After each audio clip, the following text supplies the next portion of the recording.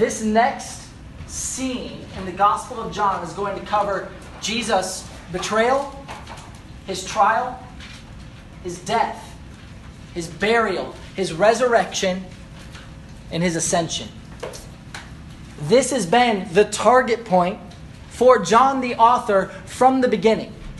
He's been reaching towards this point in the story in the life of Christ. And what is revealed in this scene, remembering that Jesus Christ is the central focus of the entire book, what's revealed in this scene is that Jesus Christ is our Savior. So, this series that we're entering into now, we're going to title Jesus, the Savior of the World.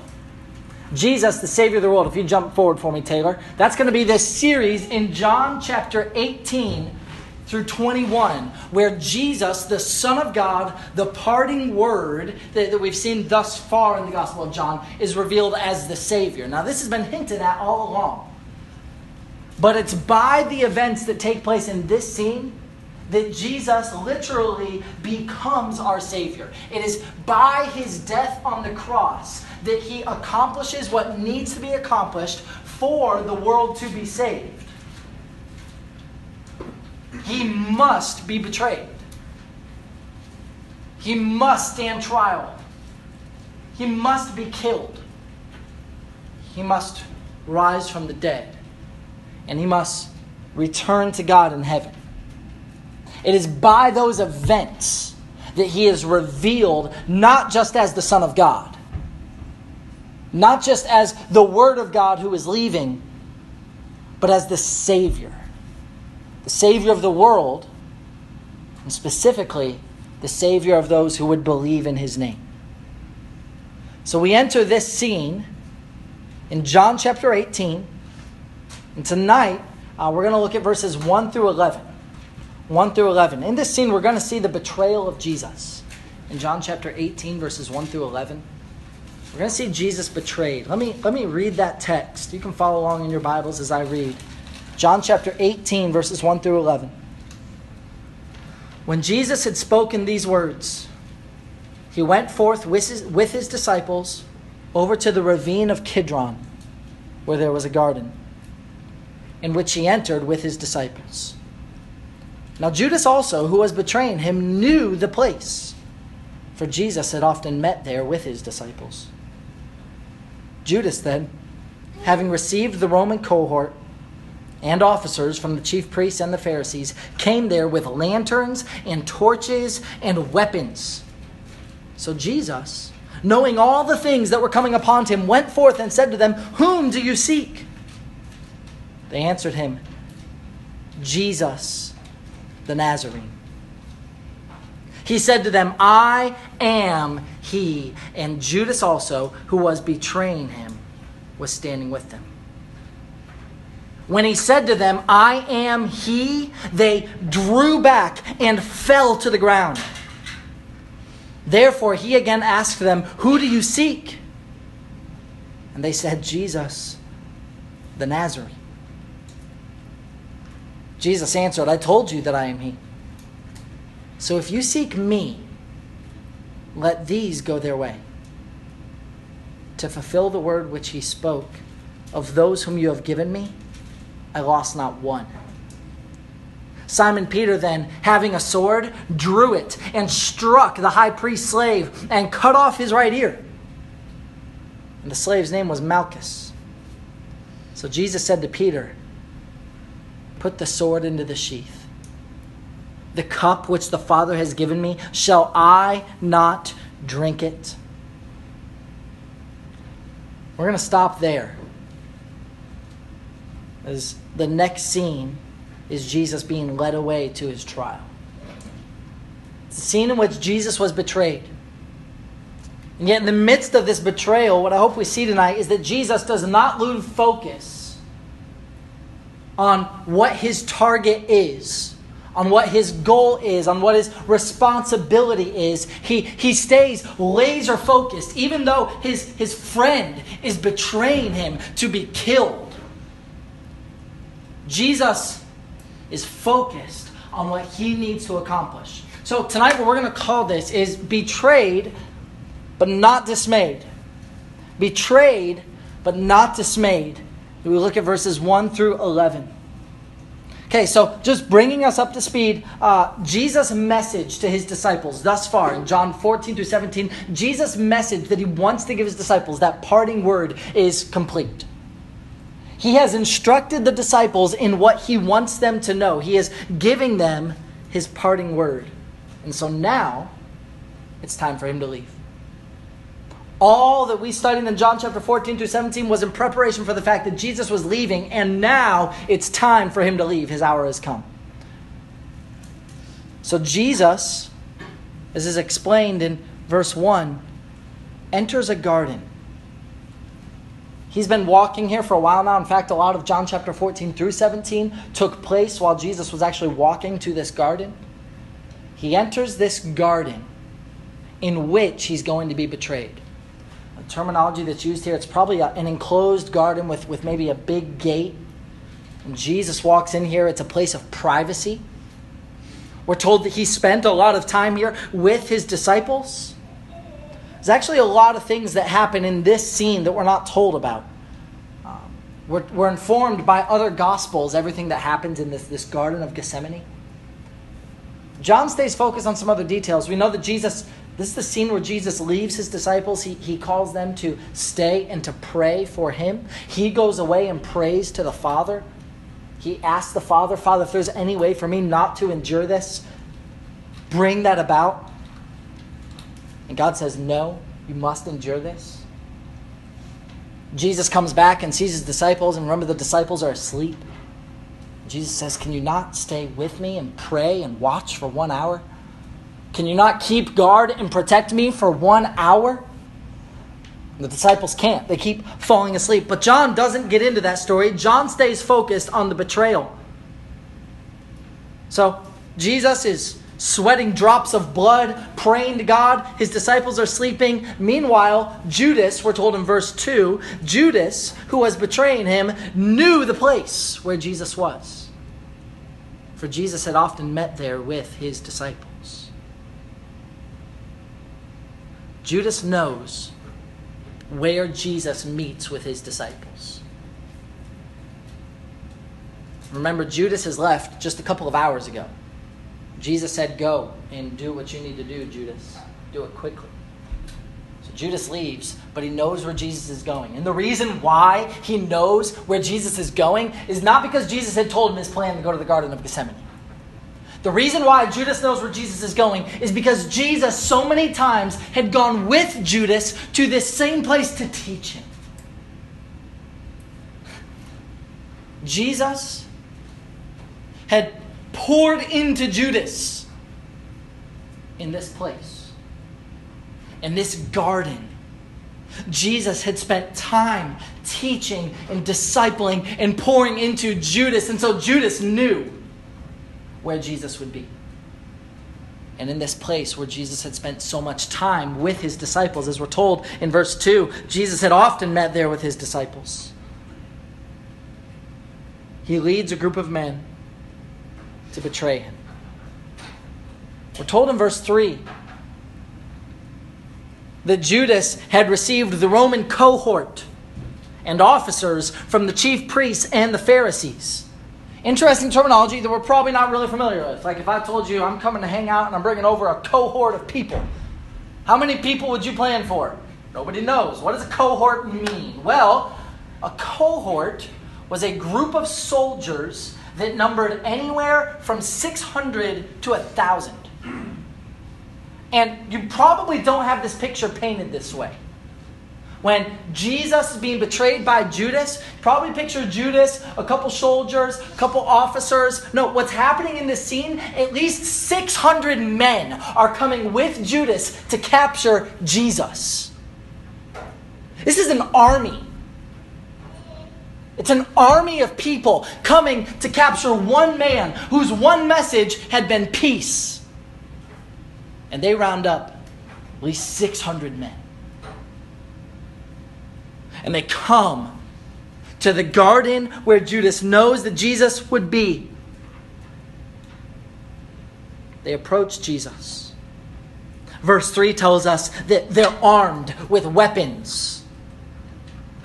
Not just 600 men, but 600 warriors, armed with weapons and torches and lanterns, looking, searching, hunting Jesus. Jesus knows they're coming. We're told in verse 4 that Jesus, knowing all the things that were coming upon him, Jesus knew what was about to happen. In fact, he's been telling his disciples that this is coming all night. And for years, he's been preparing them for this moment. He knows that he's coming to be betrayed. He's already prophesied that. Just an hour ago, he was prophesying that Judas was going to betray him and hand him over into the hands of men. He knew that this was coming. Not to mention the fact that 600 people don't sneak up on anybody. These men are coming as an army. Jesus knows it. So how does he respond? Hundreds of men hunting him down. He knows they're coming, but he doesn't run and hide. He doesn't run away. He could have. But verse 4 tells us his response. Jesus, knowing all the things that were coming upon him, went forth. He goes forth. He goes to meet the men who would take him away to his death. He doesn't hide. He doesn't run, which, by the way, is what his disciples are about to do. He goes forth to speak with the men who are going to kill him. This then begins an interaction between Jesus and his betrayer and eventual murderers. And in the interaction that's going to come is where we're going to find our structure for this passage tonight. Because in this interaction in the following verses, and this is going to be our outline for tonight, we're going to see three actions of Jesus that reveal his priorities. Three actions of Jesus that reveal his priorities.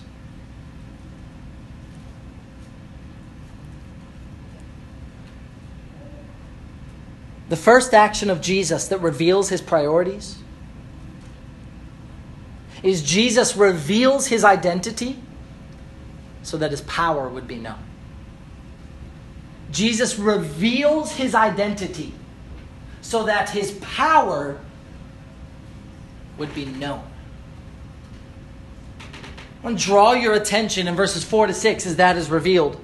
Jesus knows what's coming. He steps forth and he says to these men, "Whom do you seek?" Now, Jesus knows the answer to this question, but he comes up to them nonetheless and he says, "Who are you looking for?" And he asks them that for a very specific purpose. Remember, Jesus knows what's coming. So he asks them this question, "Who are you looking for?" Looking for a response out of these men. What does he say? "Whom do you seek?" They say, "Jesus of Nazareth." Jesus of Nazareth is the one that we seek. Very specific entitlement. There's no confusion about who this is. We're looking for Jesus. But they refer to him simply in his humanity. Jesus of Nazareth. No affirmation of who he is. No affirmation of his divinity. No affirmation of his power. Just literally we could say, Jesus the man. We're looking for him, the person Jesus. Jesus looks to them. In verse 5, see that Jesus said to them, "I am he." Now, our translations of Jesus' response there are a little bit difficult to render. Remember, this is written in a different language. This is written in Greek. And so a lot of translators are looking at this and saying, what's the best way to translate what Jesus said? And there really isn't a great equivalent to the Greek for the English in this. But some of your Bibles, if you look at it, it'll say, "I am," and the "he" is italicized. And what that means is that in the original language, the "he" wasn't actually there. What Jesus says in response to the statement, "We're looking for Jesus of Nazareth," is he says, "I am. I am." Jesus' response There's two words. In the Greek, it's ego eimi. I am. And if you've studied the Bible much, then you know that those two words have special significance, especially in the Old Testament. When Jesus says, I am, he's not just saying, I am Jesus of Nazareth. In those two words, Jesus is actually claiming to be God. The Almighty God of the world, when he says, I am. You see, when Jesus uses that terminology, he's actually reaching back to a story in the Old Testament, in the book of Exodus, about 1,500 years before Jesus says this. And it's a scene where a man named Moses in the Old Testament is talking to God, and God is sending him somewhere to do some powerful things. And Moses responds with, I'm going to go, and I'm going to speak this message, but who am I going to tell them sent me? And God speaks to Moses and he says, tell them I am sent you. Tell them that you have been sent by the great I am. That, in the Old Testament, is how God referred to himself. I am. It's a statement of his existence and of his reality and of his eternal being and him being in the present. It's I am, God says. That's how he refers to himself. This was well known to any Jew. Those words, ego eimi, I am, are a claim to be God. Not a God, the God. And so when Jesus looks at these men and he says, I am, there's no mistake what he's communicating. Jesus is looking to the people who are about to kill them, and he's saying, I am Jesus of Nazareth, but I'm much more than what you understand me to be. I am God. I am the almighty ruler of the universe, is what Jesus says to these men. I am. And those words do not fall lightly. That is a powerful statement. Not just intellectually or emotionally powerful. Look at what happens when Jesus says that. This is amazing. Verse 6. So when he said to them, I am he, they, his enemies, the cohort, they drew back and fell to the ground. Jesus says, I am God, I am almighty ruler, I am the ruler of the universe, I am the God. They physically respond literally by falling over. They can't stay on their feet. There is somehow physical force associated with Jesus speaking these words. Like, what is going on in this passage boggles the mind. Can't even really comprehend all that's happening right here. But these men fall over. There's that much power with Jesus speaking these words. Grew up in Southwest Florida, and while I was down there, we lived through 2 hurricanes came through when we lived down there, and they're incredibly powerful forces. Hurricanes. There were 2 that came over our house when I lived down there. And just remember, like, you would go out on the back porch because you were protected kind of by your house that tended to curve around. So you were like in a little cave almost in your house. You go out on the back porch and just watch this torrential storm pass by. Rain coming down sideways and wind blowing so hard that trees are going from straight up to leaning almost like at this kind of an angle. Non-stop for 2 or 3 hours. Incredible power. See debris flying all over the place. Houses that are under construction are being torn down. Boards just flying across the sky. There's so much power. And yet, you were able to go out there and stand against the wind and not fall down. It was kind of fun. You could go out there and you could kind of lean against the wind and put your arms out against the wind that was coming at you. You could lean into it and not fall over. You could resist the force. These men have no such ability to resist this force. Like, we're not told in detail exactly what happens here, but remember, this is an army. Jesus speaks these words, and it says they, and it's in the plural. They fall over. Can't even imagine this scene. Jesus says, I am. Men falling down.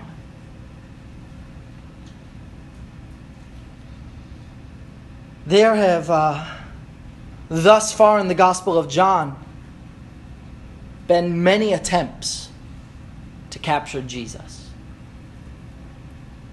Time and time again, they have come after him. And I want to show you a few of them because time and time again, these men in attempting to catch Jesus have been met with failure. If you remember way back in the beginning of the study in the Gospel of John, as we're moving through this book, the opposition to Jesus Christ is getting louder and louder. People are becoming more and more opposed to who he is. And at this point, it's just screaming. They're ready to kill him. But they've actually been ready to kill him for quite some time. Go back to John chapter 7. I want to walk through this book for just a second. In John chapter 7, verse 30, we're given really the beginning of a scene in which they're coming after Jesus. But time and time again through this gospel, they're going to fail to do so. John chapter 7, verse 30. So they were seeking to seize him.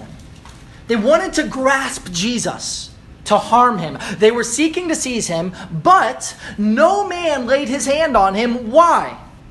Because Jesus' hour had not yet come.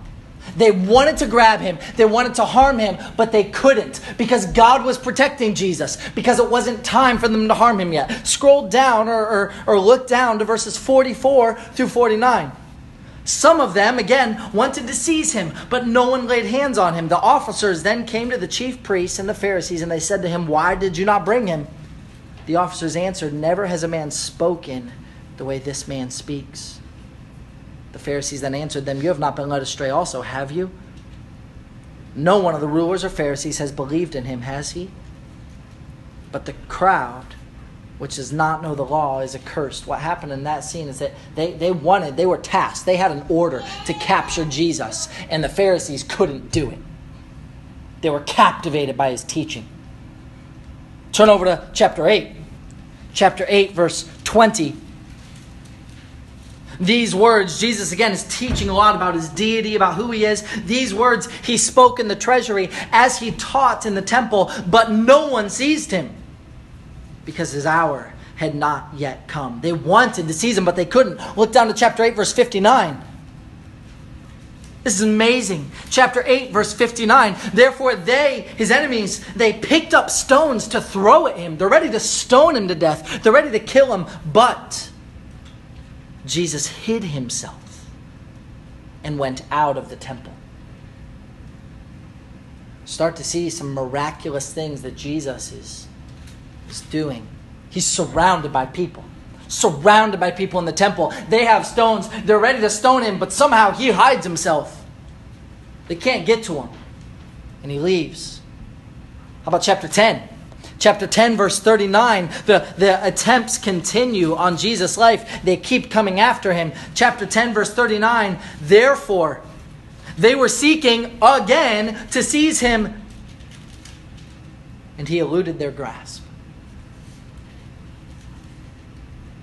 Wanted to kill him. Somehow, they couldn't catch him. Happens again in chapter 12. Chapter 12, verse 36. While you have the light, believe in the light, so that you may become sons of the light. These things Jesus spoke. And this is defensive terminology here. And he went away and hid himself from them. The opposition is screaming.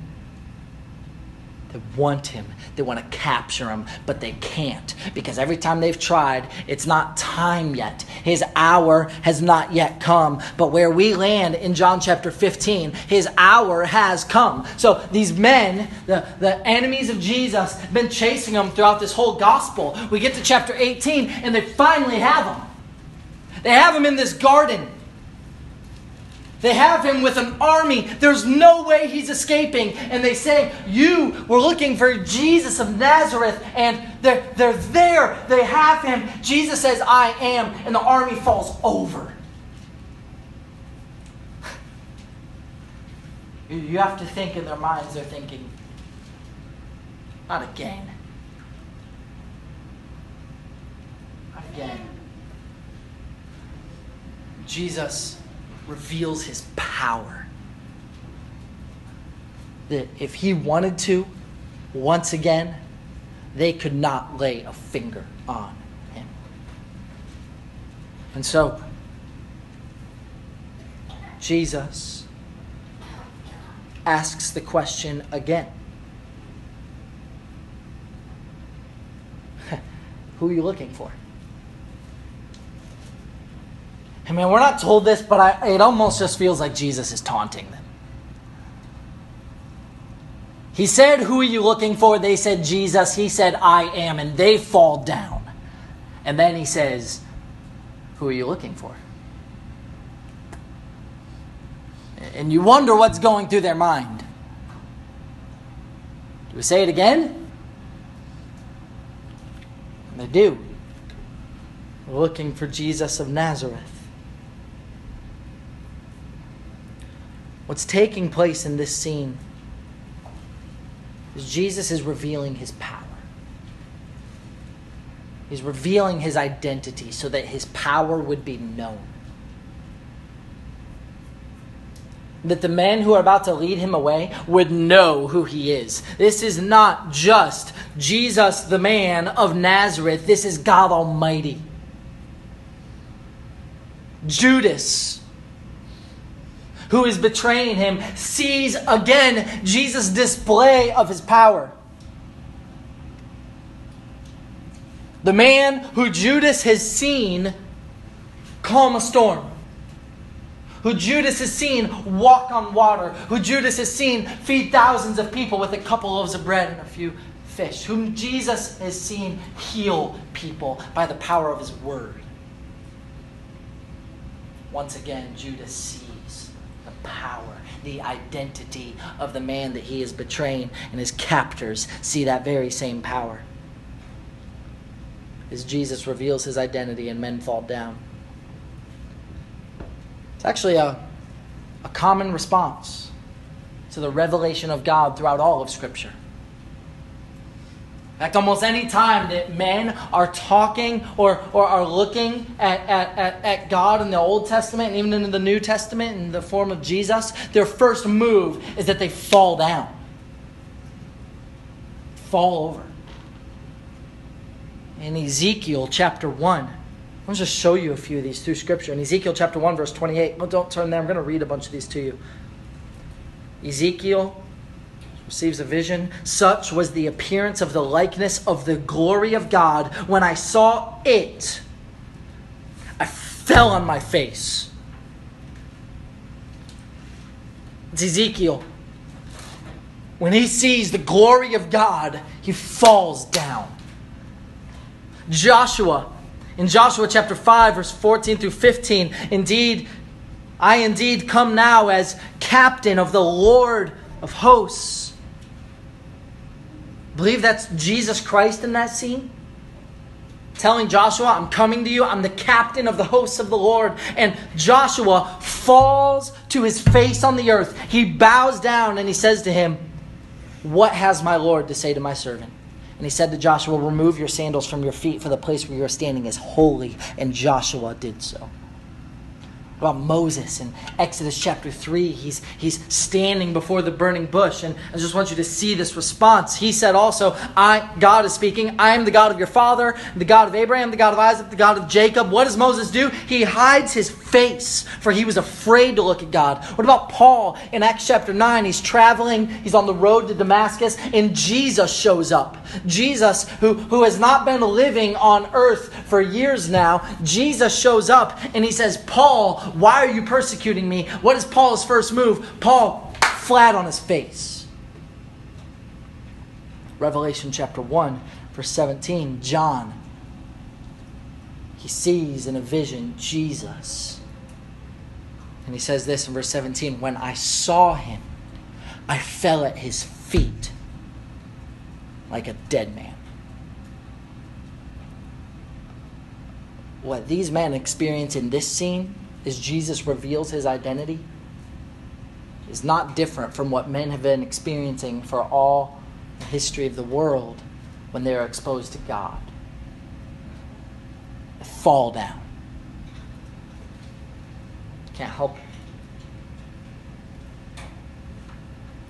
This is how men respond when they stand before God Almighty. It's a fascinating scene. There's power. There's power in his name. In just the revelation of who he is, there is power. It's not a power that we will be unfamiliar with. Philippians chapter 2 tells us that the day is coming when Jesus will be revealed, and at his name, Philippians chapter 2 verse 10, at the name of Jesus, every knee will do what? It will bow. Every knee. In fact, Paul specifies every knee of those in heaven, of those on earth, of those under the earth, every knee hits the deck at the name of Jesus. Every knee acknowledging that Jesus Christ is Lord. That day is coming. Every single knee will bow. Some in worship of their Lord and their Savior. Others in admission that they were wrong about him. But every knee will bow. Everyone will acknowledge that he is Lord. At the name of Jesus, every knee will bow. So where, knowing that every man ultimately will experience this type of a sensation, falling down before Jesus. Where do you land there? Will you bow your knee in worship of your Lord and your God? Or will you bow your knee in admission that you were wrong? That he was Lord, that he was God, and that he should have been your Savior. But you denied. What these men experience here is not all that different from what every man will one day experience. This is how men respond to God.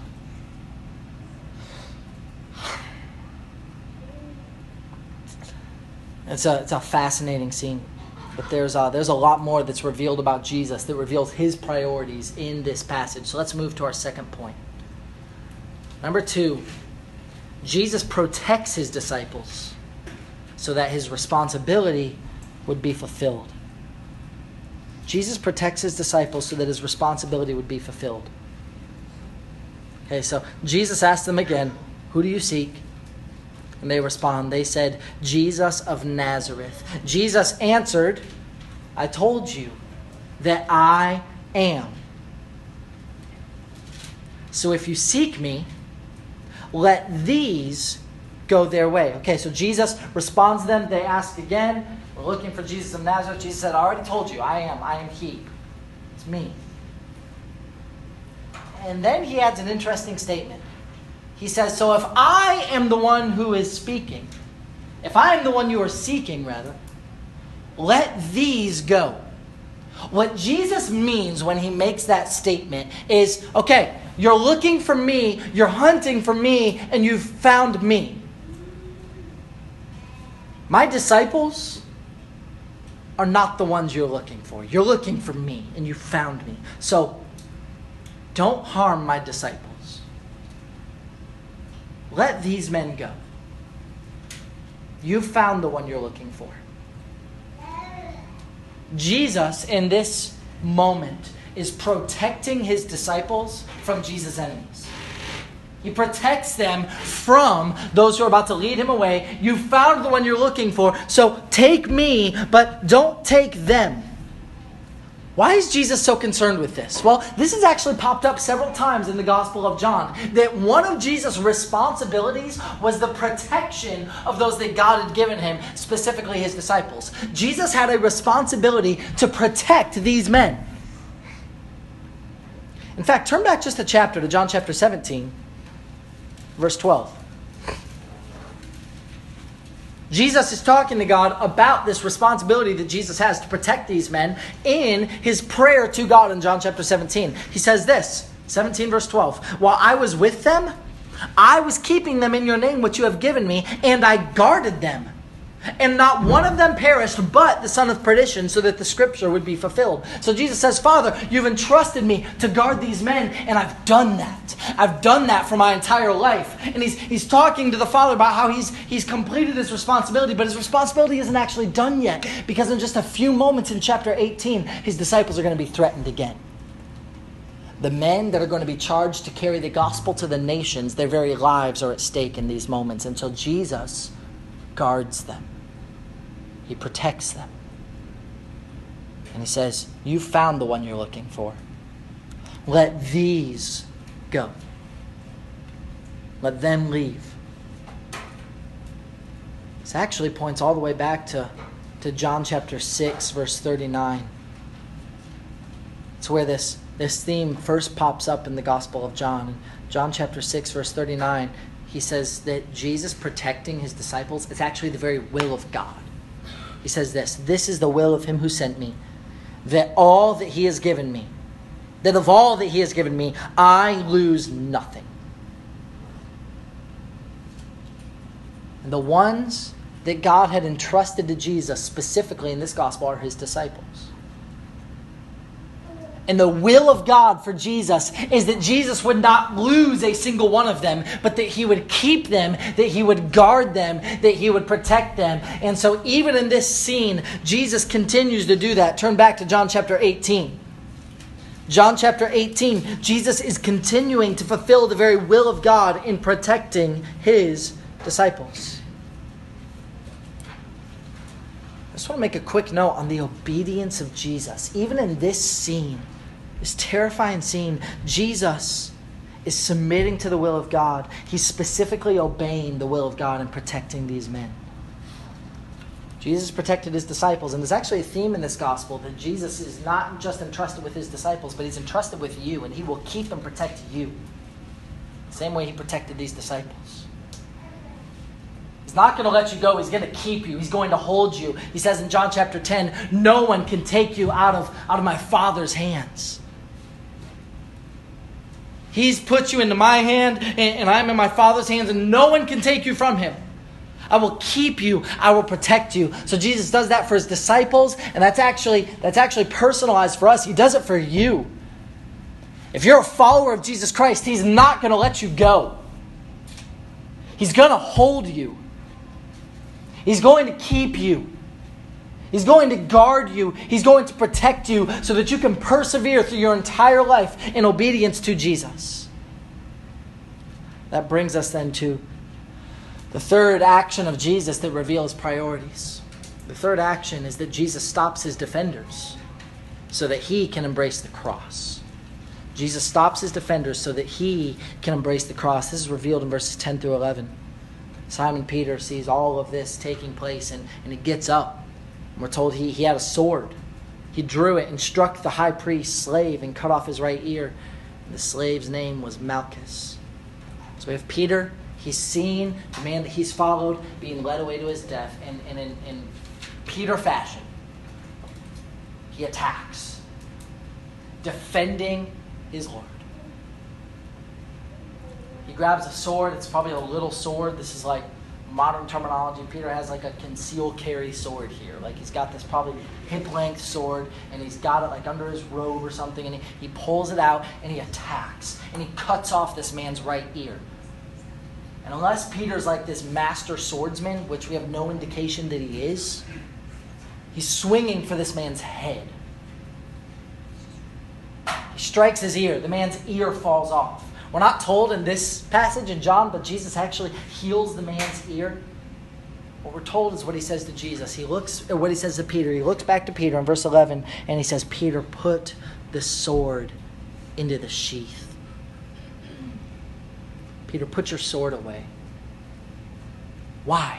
Why does Jesus stop the man that's defending him? Why does he stop his defenders? Who does that? These men are defending him. They're protecting him. And Jesus says, no, don't defend me. Don't protect me. Let me be betrayed. Why? So that Jesus can embrace the cross. That's why. This cup which the Father has given me, shall I not drink it?